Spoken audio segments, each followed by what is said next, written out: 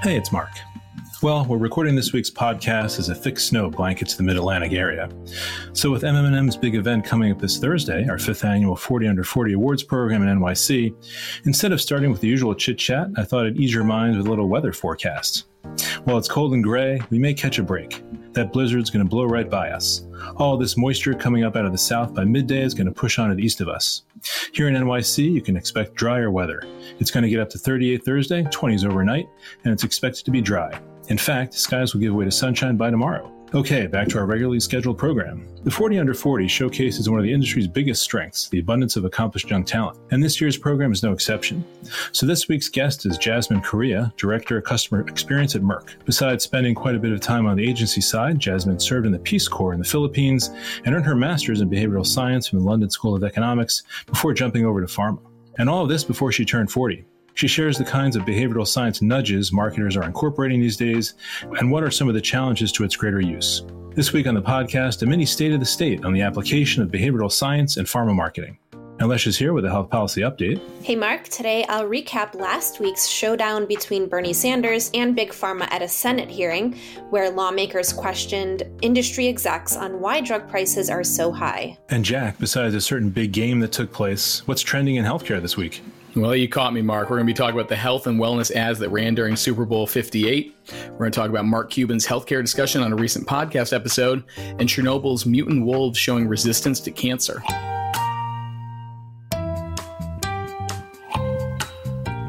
I'm Mark Iskowitz, Editor-at-Large, and welcome to the MM+M Podcast, medical marketing and media's show about healthcare marketing writ large.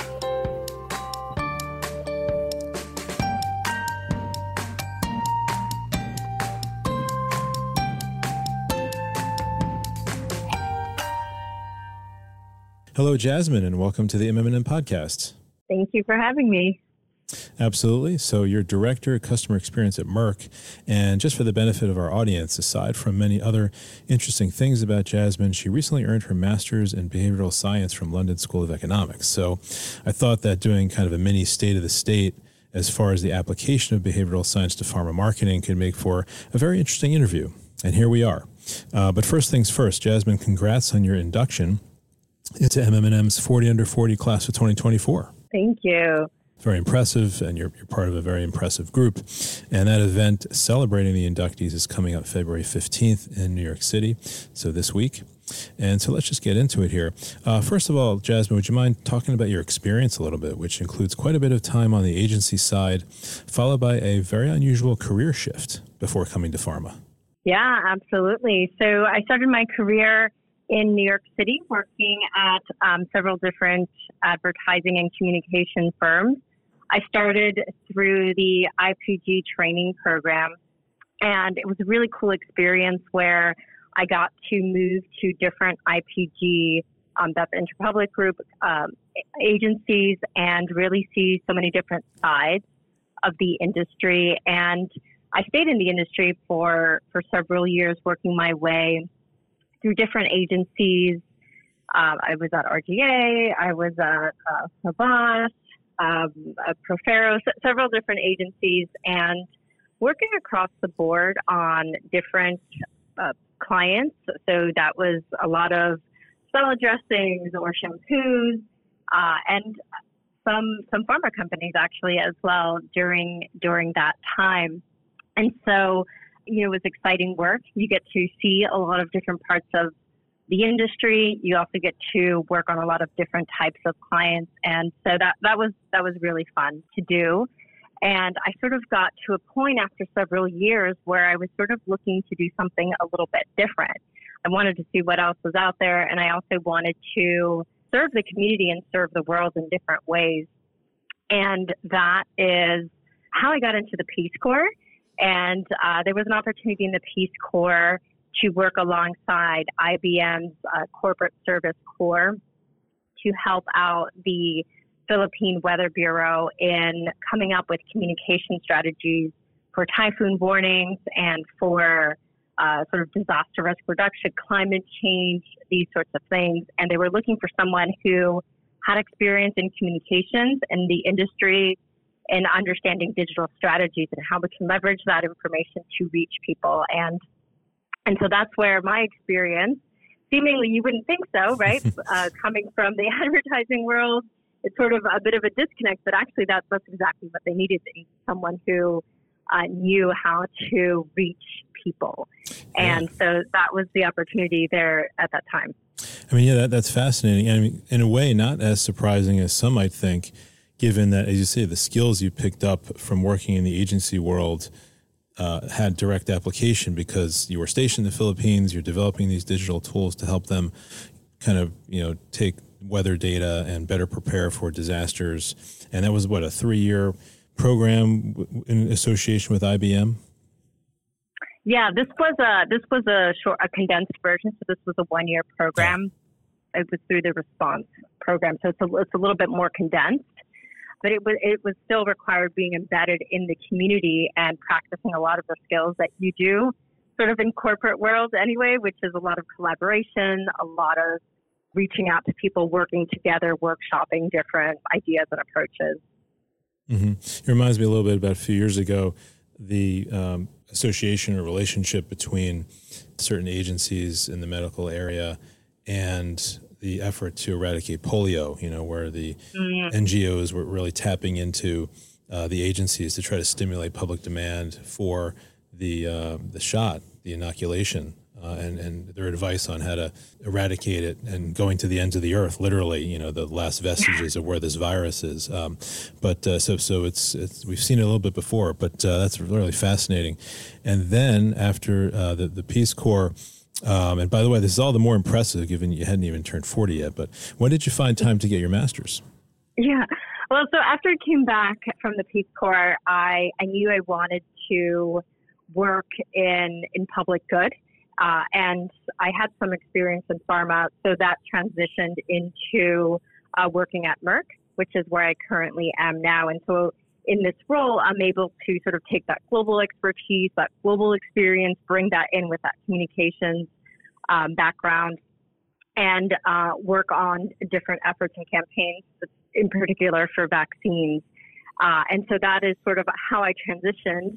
And as part of that transition, I always had this excitement for behavior science. It was something that I was actually always sort of at the back of my mind. And I realized now that I was working in the vaccine space, actually there was a lot of opportunity. And so I was looking at different programs, and I came upon the London School of Economics program. And so I applied for that program, and just as it happened, a few months later, there was a global pandemic. So I was learning and applying at the same time. So your work at Merck kind of precipitated the return to school, but as you say, behavioral science was always in the back of your mind. Yeah, that's right. And I think working in advertising communications and in digital strategy, you're already practicing some of the principles of behavior science. You just don't know that you're doing that at the time. And some of the things some of the concepts in behavior science are intuitive, and some of them, there's more rigor behind them and more nuance behind them. And so I was curious about expanding upon that sort of initial layer of my understanding of behavior science.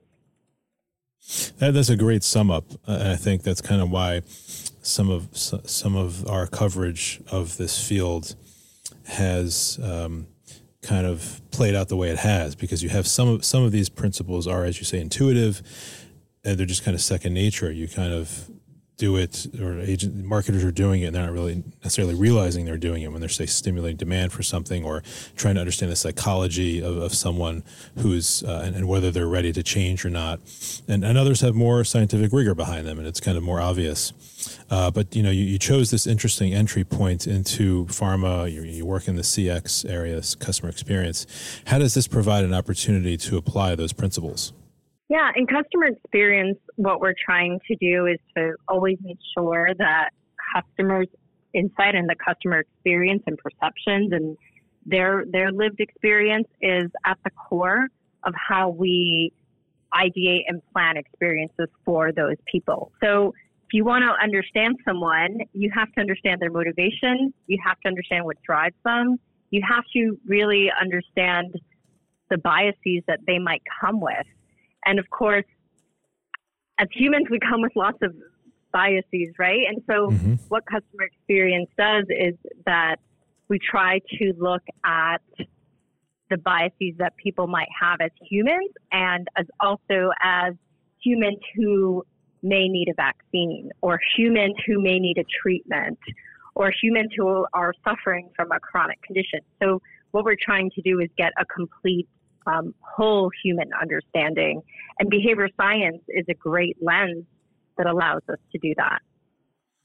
And like you said, a lot of people come with their preconceived biases, and we'll get to that a little bit later. But given your background and your current role, I'd like to ask, for the last decade or so, we've at MM+M been writing about principles of behavioral science being applied in pharma marketing to try to lead people to make meaningful changes, whether it's in adherence or modifying the host of modifiable risk factors that are responsible for a great deal of illnesses. Such strategies like prodding people along the stages of change, motivational interviewing, mobile technologies that are designed to close the loop and reveal what's going on with patients in between doctor's appointments, or finding innovative ways to get people to their appointments or to clinical trials. So I wanted to ask you, is behavioral change still, as I heard many years ago, the hardest nut to crack in healthcare? I think it is. I think it will always be the toughest nut to crack, and that's because humans are irrational, and humans are difficult to change, and so I think that will always be the hardest change. That the hardest thing to change is human behavior. So I still see it as a challenge. But I would add to that, I think that the mindset change is also kind of up there with regular behavior change. And I think how we change mindsets and how we change behaviors are interlocked together. So I would say, yes, behavior change is the hardest nut to crack. But along with that, we have to think about mindset change too. Mm-hmm. One is oftentimes mentioned as a precursor to the other. You can't get somebody to change who's not ready to change, right? We've seen that with non-smoking campaigns and so forth. A lot of them make the mistake of trying to fast forward people to the action stage, before kind of priming their mindset, like you say. So let's shift gears and talk about progress. We've written about many marketing campaigns over the years that have used strategies grounded in behavioral science, like gamification, using augmented and virtual reality to raise empathy amongst physicians, for certain conditions, online interventions tailored to individual patients. What do you think pharma has learned from all this experience, and where are the opportunities to improve? Yeah, I think that one of the things that we've learned is that not all nudges are created equal. And that means that while we can use a lot of the basic principles in behavior science, the context in which we apply them are different depending on therapeutic areas and depending on patient type, for example. And I think that's one of the biggest learnings. I think earlier on, we were all excited just to use a loss aversion messaging or having certain defaults in certain places, but that actually doesn't always work. A vaccine patient is different from a chronic care patient. And so I think that that's one of the things that we've learned, which I think is actually a really great learning, which is that context matters even in the pharmaceutical and healthcare industry. And then I think the other area that we've that there are some more advances is in creating your own data and leveraging your own data. I think when a lot of organizations start with behavior science, they're looking at the literature and they're leveraging the literature to help inform what they're doing. But what actually helps optimize the different interventions is actually looking at your data over time. So there is an increase in experimentation that is being done to understand what interventions are working, what affordances in games and apps are working to drive that behavior change. And that's something that I've seen more of that experimentation versus sort of taking, the principle as is, but rather gathering that data. And that's super exciting because I think that's where we can continue to learn. By taking in all that data and seeing where does that correlate with improvements in behavior change? Oh, this person used this app or has this tendency. Interesting. Okay. You mentioned earlier, that people have their implicit biases. The one book I've kind of skimmed on this is The Undoing Project by Daniel Kahneman and Amos Tversky, which identified many of these heuristic mechanisms the mind uses, but which lead people to make predictably wrong judgments. I'm not sure this was on your LSE reading list. Yeah. But even physicians fall prey to some of these same mistakes in their decisions. Those two, Kahneman and Tversky, did not, however, apply behavioral economics to pharma, nor to how to improve industries' patient-facing interventions.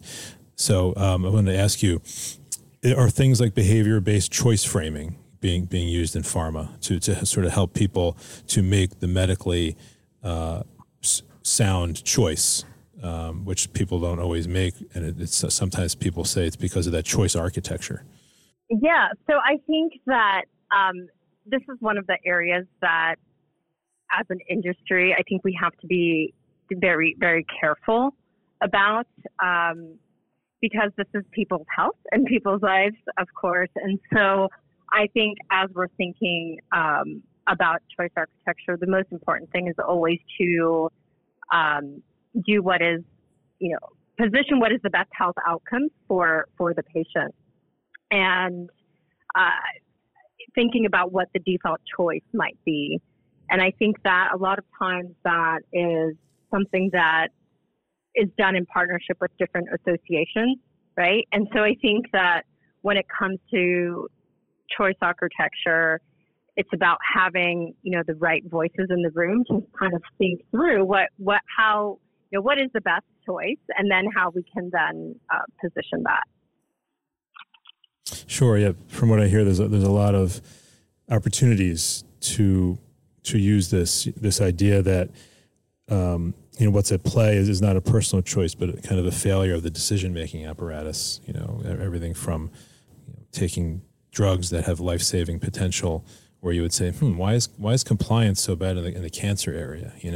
Right. Obviously people know what the consequences there are, or getting a colonoscopy or something, and oftentimes behavioral science can help there. So interesting. Okay. So let's kind of just wrap things up here. I'd love to get your last word. Where do we go from here? Where are the frontiers in terms of applying, behavioral science principles to pharma marketing? What are you most excited about? Yeah, I'm most excited about the potential about the data that we're getting. We're starting to better understand people's behaviors through data, through sort of their digital breadcrumbs. And I think that opens up a door for opportunity to better understand people's biases and where they're coming from, what might be hangups that they have that they're not articulating, but that they come with. So I think I'm excited about that. I'm a little bit nervous about that because that is, it enters into a question about privacy, but I'm excited to see where this can go. And I'm excited about thinking about AI and how we start to leverage AI in behavior science and where that could take us in the future. Do you see it primarily, say using Gen AI to analyze that large data set that you talk about, digital exhaust coming from people's use of apps and wearables and things, and kind of trying to distill different things about them that they're perhaps not articulating? Yeah, absolutely. I think predictive nudging could be something that comes from generative AI. And quite honestly, I think that could be happening soon. So I think that there's a lot of potential for using AI and data and behavior science together to help improve health outcomes. And I think that is, that's just so incredible to see just in the last few years how everything has changed. So it's really something to look forward to. I should probably ask you, what are the challenges that are holding back the field from kind of, going in some of these new directions we've been discussing? I do think that there is a little bit of a credibility issue with behavior science, with the Condata, I think it is, and the Ariely and the Gino work that's being questioned. And I think that maybe some people are shying away because of that. So I think that there could be a little bit of that. I do also think that some of this is being absorbed by experimentation because you're using the principles. So I think that those could be some factors. So Ariely's work is he's a Duke psychologist, right? His work's been questioned. So his work and the work of his partner, Gina Francesco, she was a Harvard professor, is being questioned by this sort of watchdog group called, they're like something, it's a kind of a funny name, like Pina Colada or something. Okay. I forgot what they're called, or Condata, something like this. Yeah. And they're saying, because they've run AI through it and like machine learning, and they're like, well, these results are just impossible to have on these studies that have won awards. And so they're kind of going through that. Yeah, that's a little bit of like so there's a little bit of a tarnishing in I guess, reputationally, like, can we trust this? But that's why I was saying that actually it's not about trusting the data that was existing, but actually creating your own, running your own behavior science experiments within the company so that you can trust your own data, which I'm seeing more of. But the Ariely work, he's kind of come under a lot of heat for that. And so that's where that stands. My personal stance is actually, I think it's probably fine. I don't think there was any intentional maldoing. I think some of the things that were being questioned, yes, I don't question his integrity or Francesca Gino's necessarily. That's good. All right. Well, with the event coming up on February 15th, our audience is certainly looking forward to continuing the conversation with you, Jasmine, and she will be at the event, so feel free to say hi. And once again, I want to thank you so much for joining us, Jasmine. This has really been a fascinating conversation. Thank you. I appreciate it. Absolutely. We'll see you on the 15th.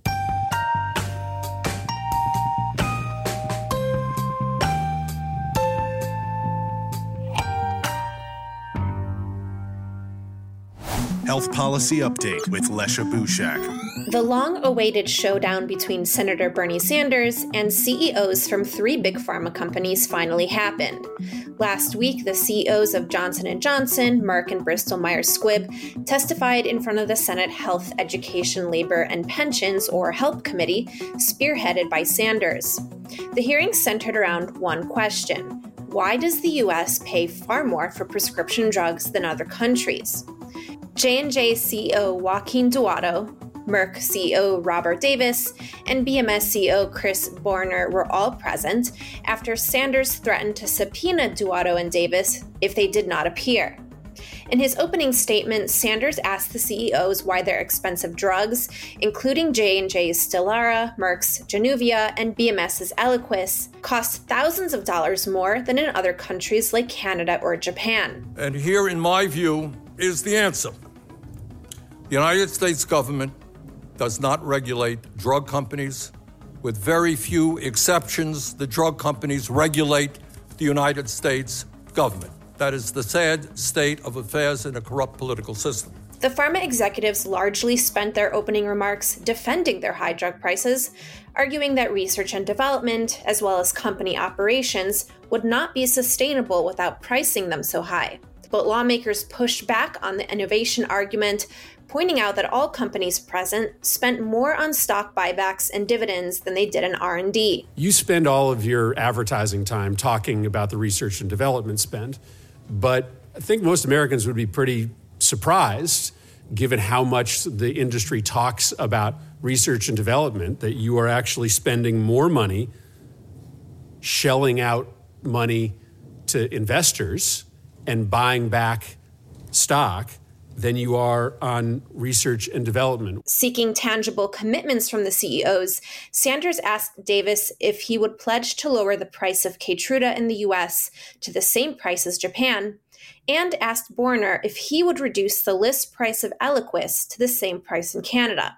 Both CEOs refused to commit to the price-lowering actions. Senator, we can't make that commitment primarily because the prices in these two countries have very different systems that prioritize very different things. Reshma Ramachandran, an assistant professor of medicine at Yale School of Medicine, noted that there was a disconnect between the CEO's talking points and the reality on the ground for many patients across the country. She said, quote, "It was disappointing to see. The reality is that so many patients can't access those drugs, so they're not being cured at all by innovation, much less treated appropriately." I'm Lesha Bushak, senior reporter at MM+M. Trending. And this is the part of the broadcast when we welcome Jack O'Brien to tell us what's trending in healthcare. Hey, Jack. Yeah, so you might have heard that there was a football game on Sunday. The Kansas City Chiefs officially cemented themselves as a dynasty, defeating the San Francisco 49ers 25-22 in an overtime thriller at Super Bowl 58.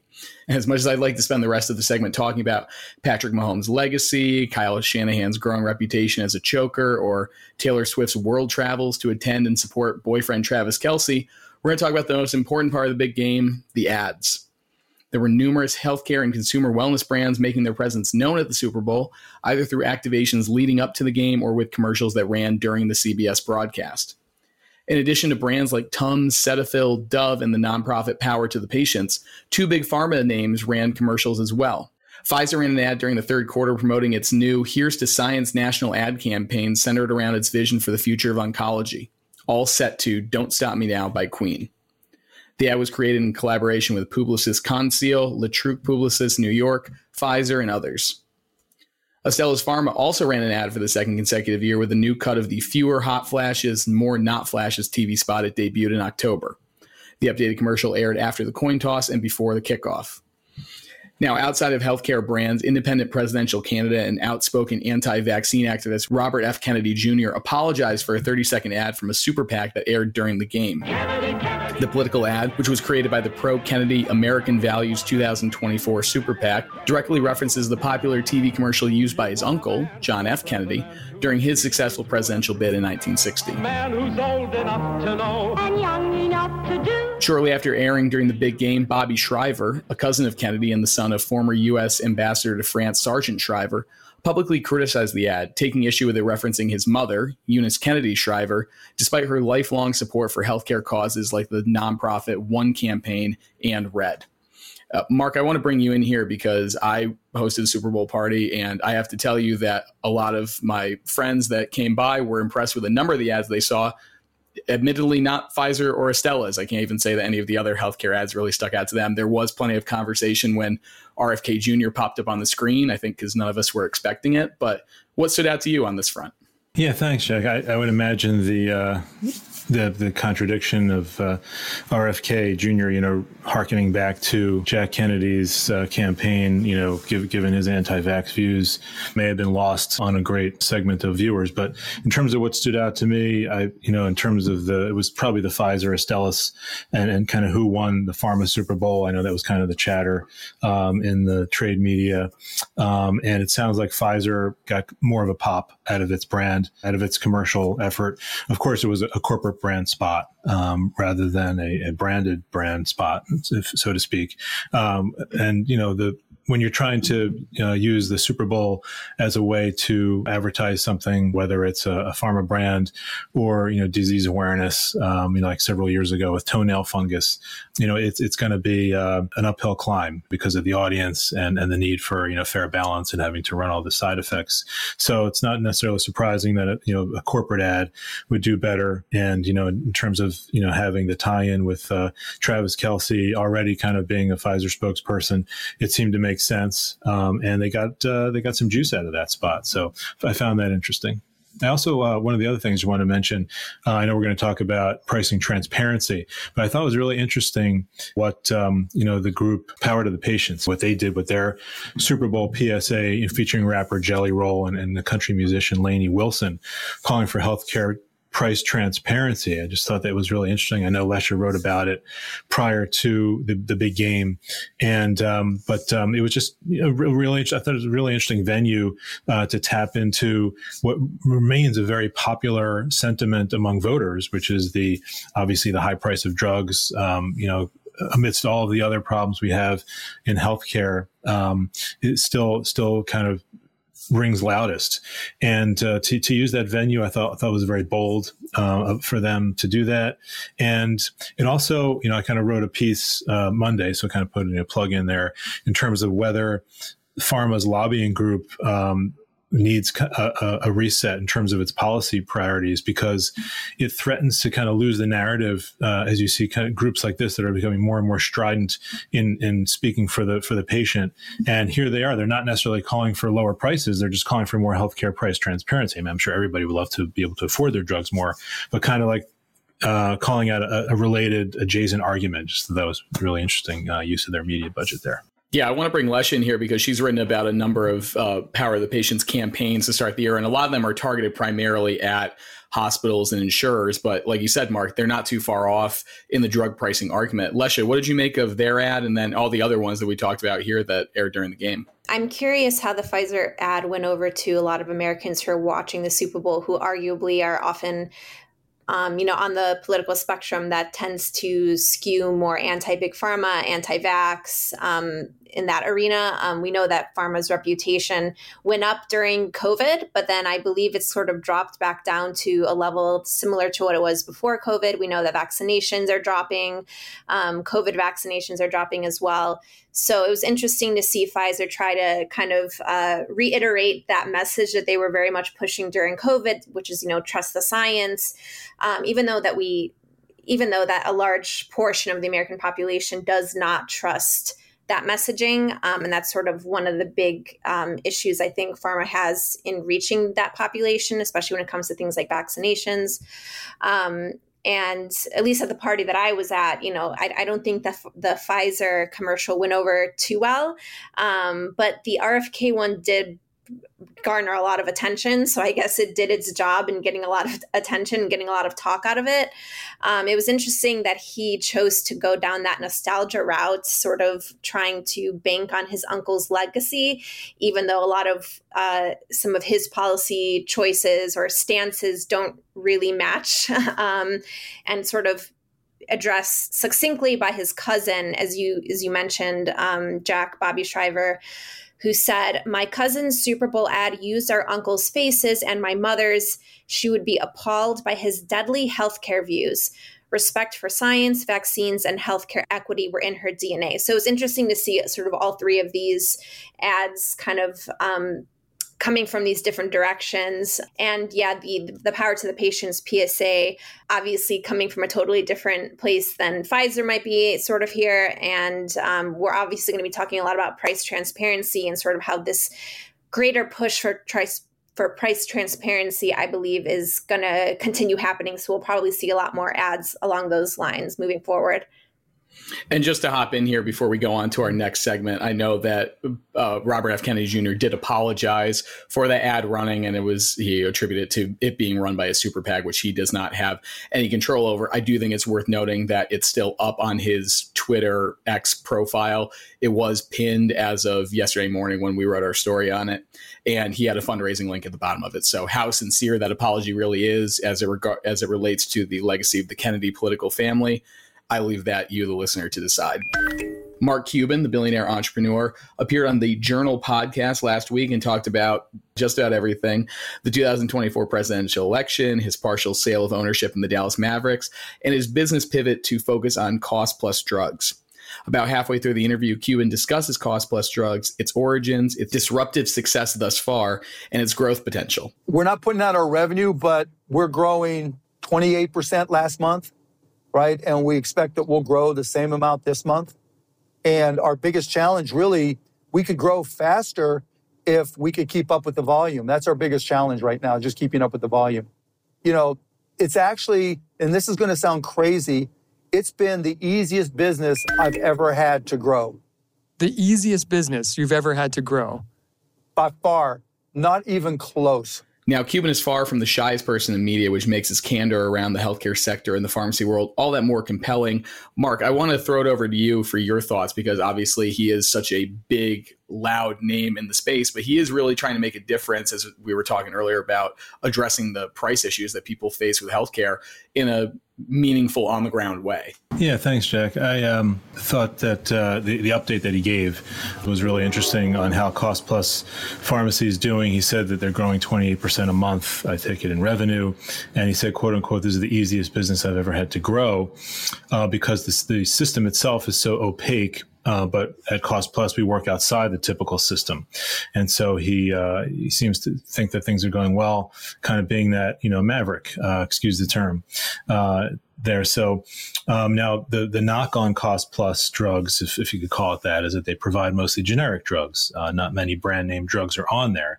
But that model, where it's just the price of the product plus a small markup and the delivery fee and the transparency there, it's catching on. And I think it's catching on because, as he put it, traditionally people couldn't shop for healthcare.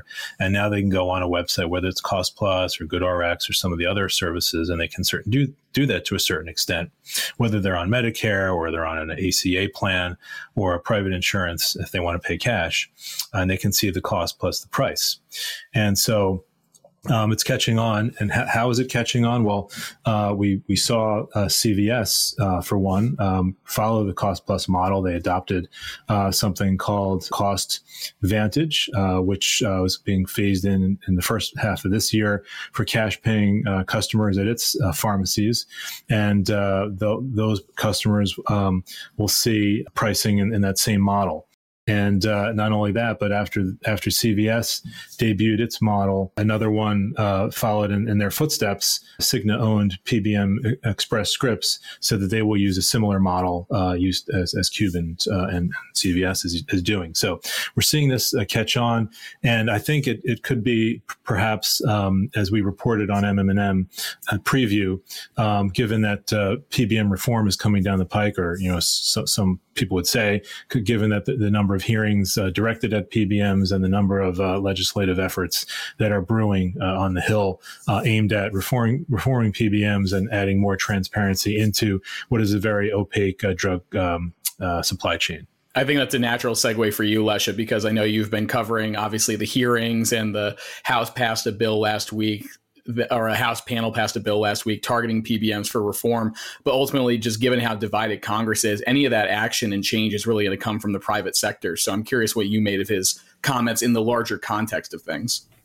Yeah, from the policy perspective, there has definitely been this sort of snowballing momentum in recent years, a push for transparency from lawmakers, from the public, from these other stakeholders, even with the Senate HELP hearing last week, and sort of in the last year that Bernie Sanders has headed the HELP committee.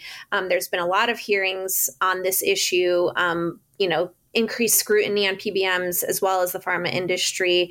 I also recently spoke with someone from Transparency RX, which is a coalition of PBMs who advocate for transparency in the industry. Joe Shields, managing director, founder of Transparency RX, last week when I was covering the hearing. And he was very adamant that this push for transparency will continue, that it's not a matter of if, but when that transparency legislation passes. So, most of the experts I've spoken to in the policy space believe that this push is only going to grow and continue from here. Whether or not tangible legislation passes anytime soon is another question. Obviously, given the gridlock in Congress and the upcoming elections, we'll probably know more after the elections. But the sort of behind the scenes push and this increased scrutiny will definitely continue. What's your next story? It's kind of coming out of left field. Yeah, I was about to say, we've kind of handled the biggest headlines of the week, but I would be remiss if we didn't head to Chernobyl to talk about mutant wolves. There was a study that was published late last week that found mutant wolves roaming the deserted streets of Chernobyl, the site of the 1986 nuclear reactor explosion, had developed resistance to cancer. Scientists have welcomed the unexpected discovery from the Chernobyl exclusion zone as a sign that humans may be able to use the findings in the fight against cancer.